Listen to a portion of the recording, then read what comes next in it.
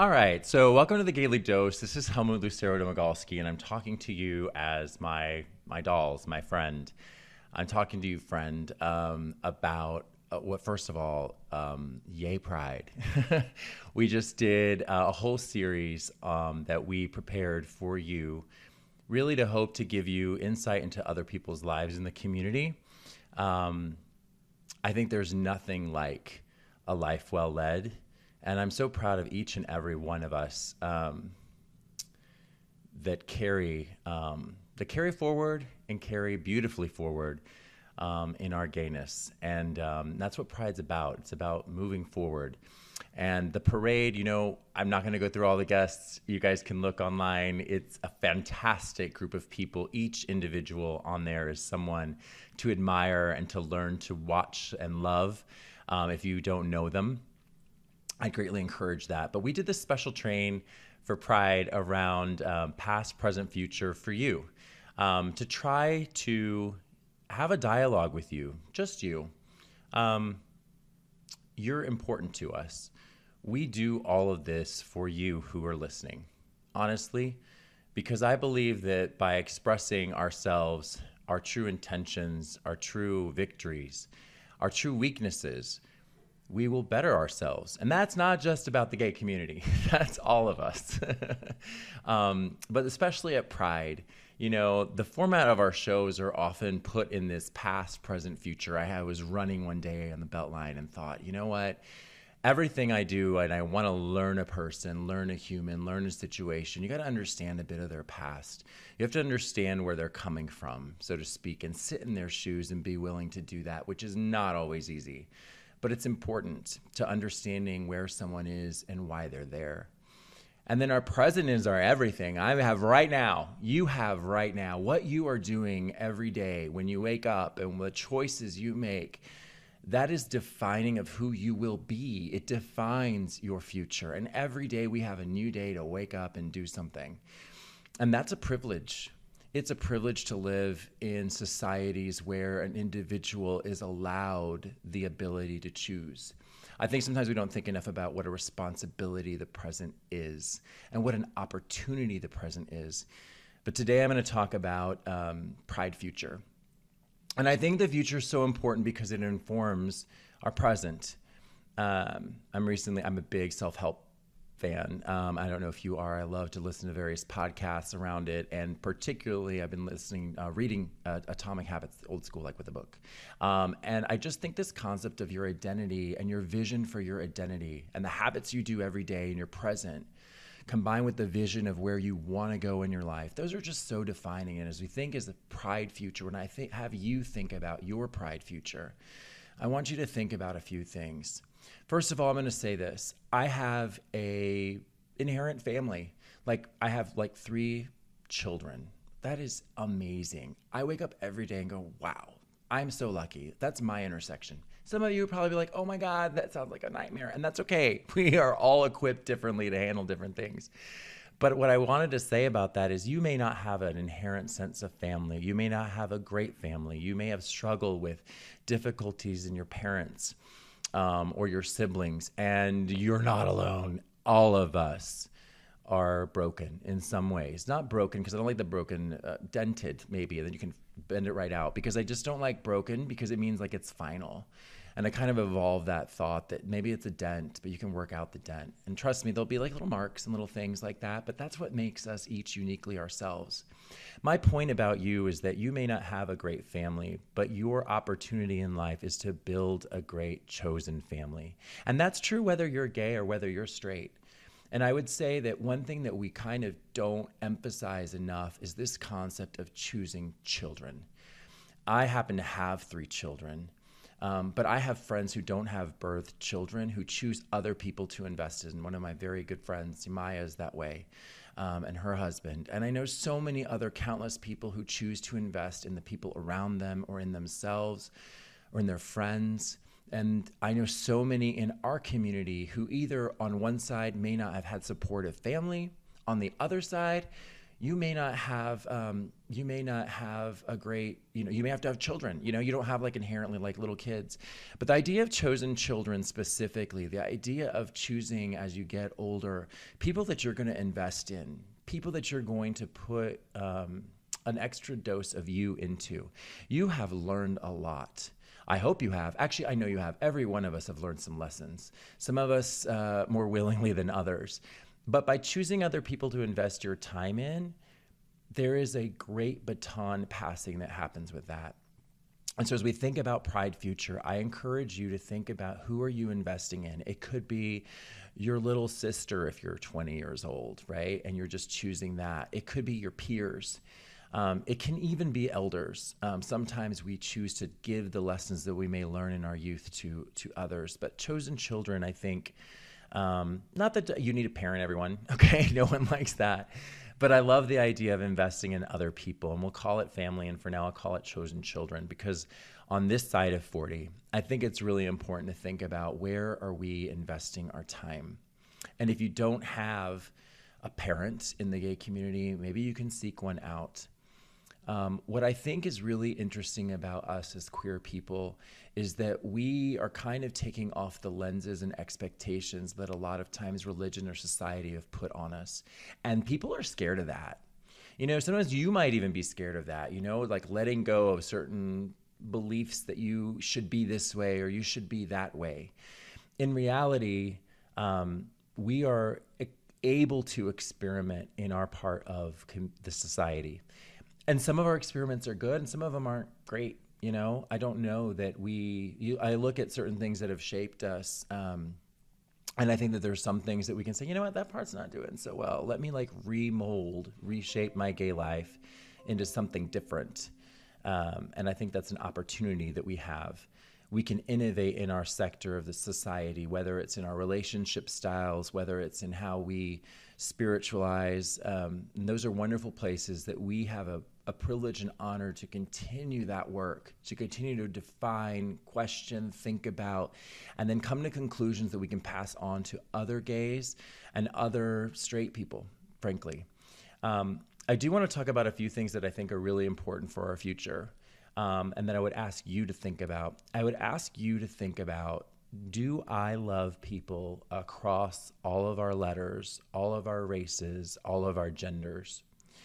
And I mean really love people, like see them equally. I think if you're not comfortable sometimes around people that are different than you, it's often an opportunity to recognize that I should dive a little deeper into that kind of relationship with someone to understand them more.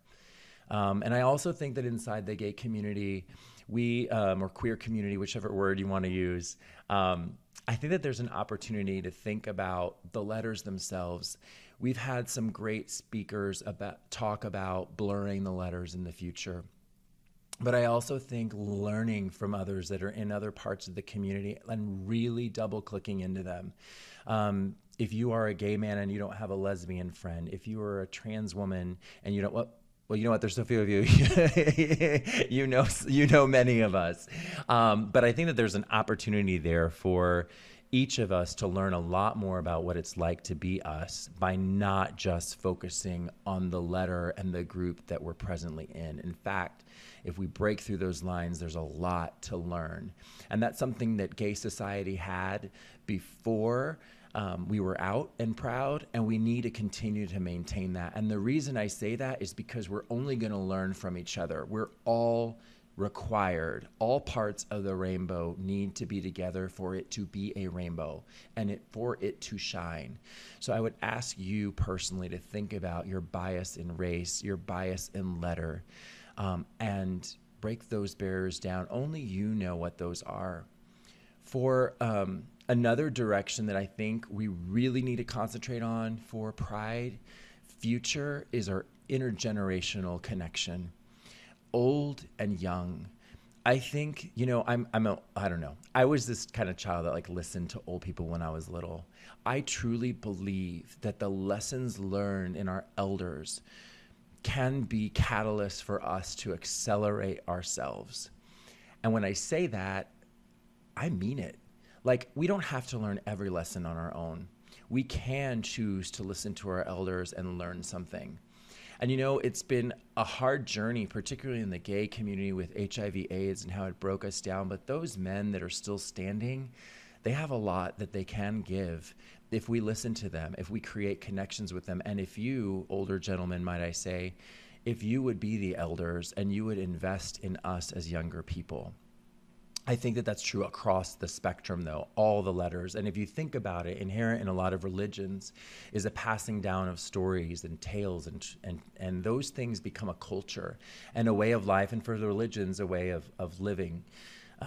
It's really important in the queer community that we do the same thing in the future, that we don't forget our past, that we don't forget our lessons and the stories, but then that we also share the practical knowledge of like, hey, here's how to date. Oh, hey, here's what you might think about in work.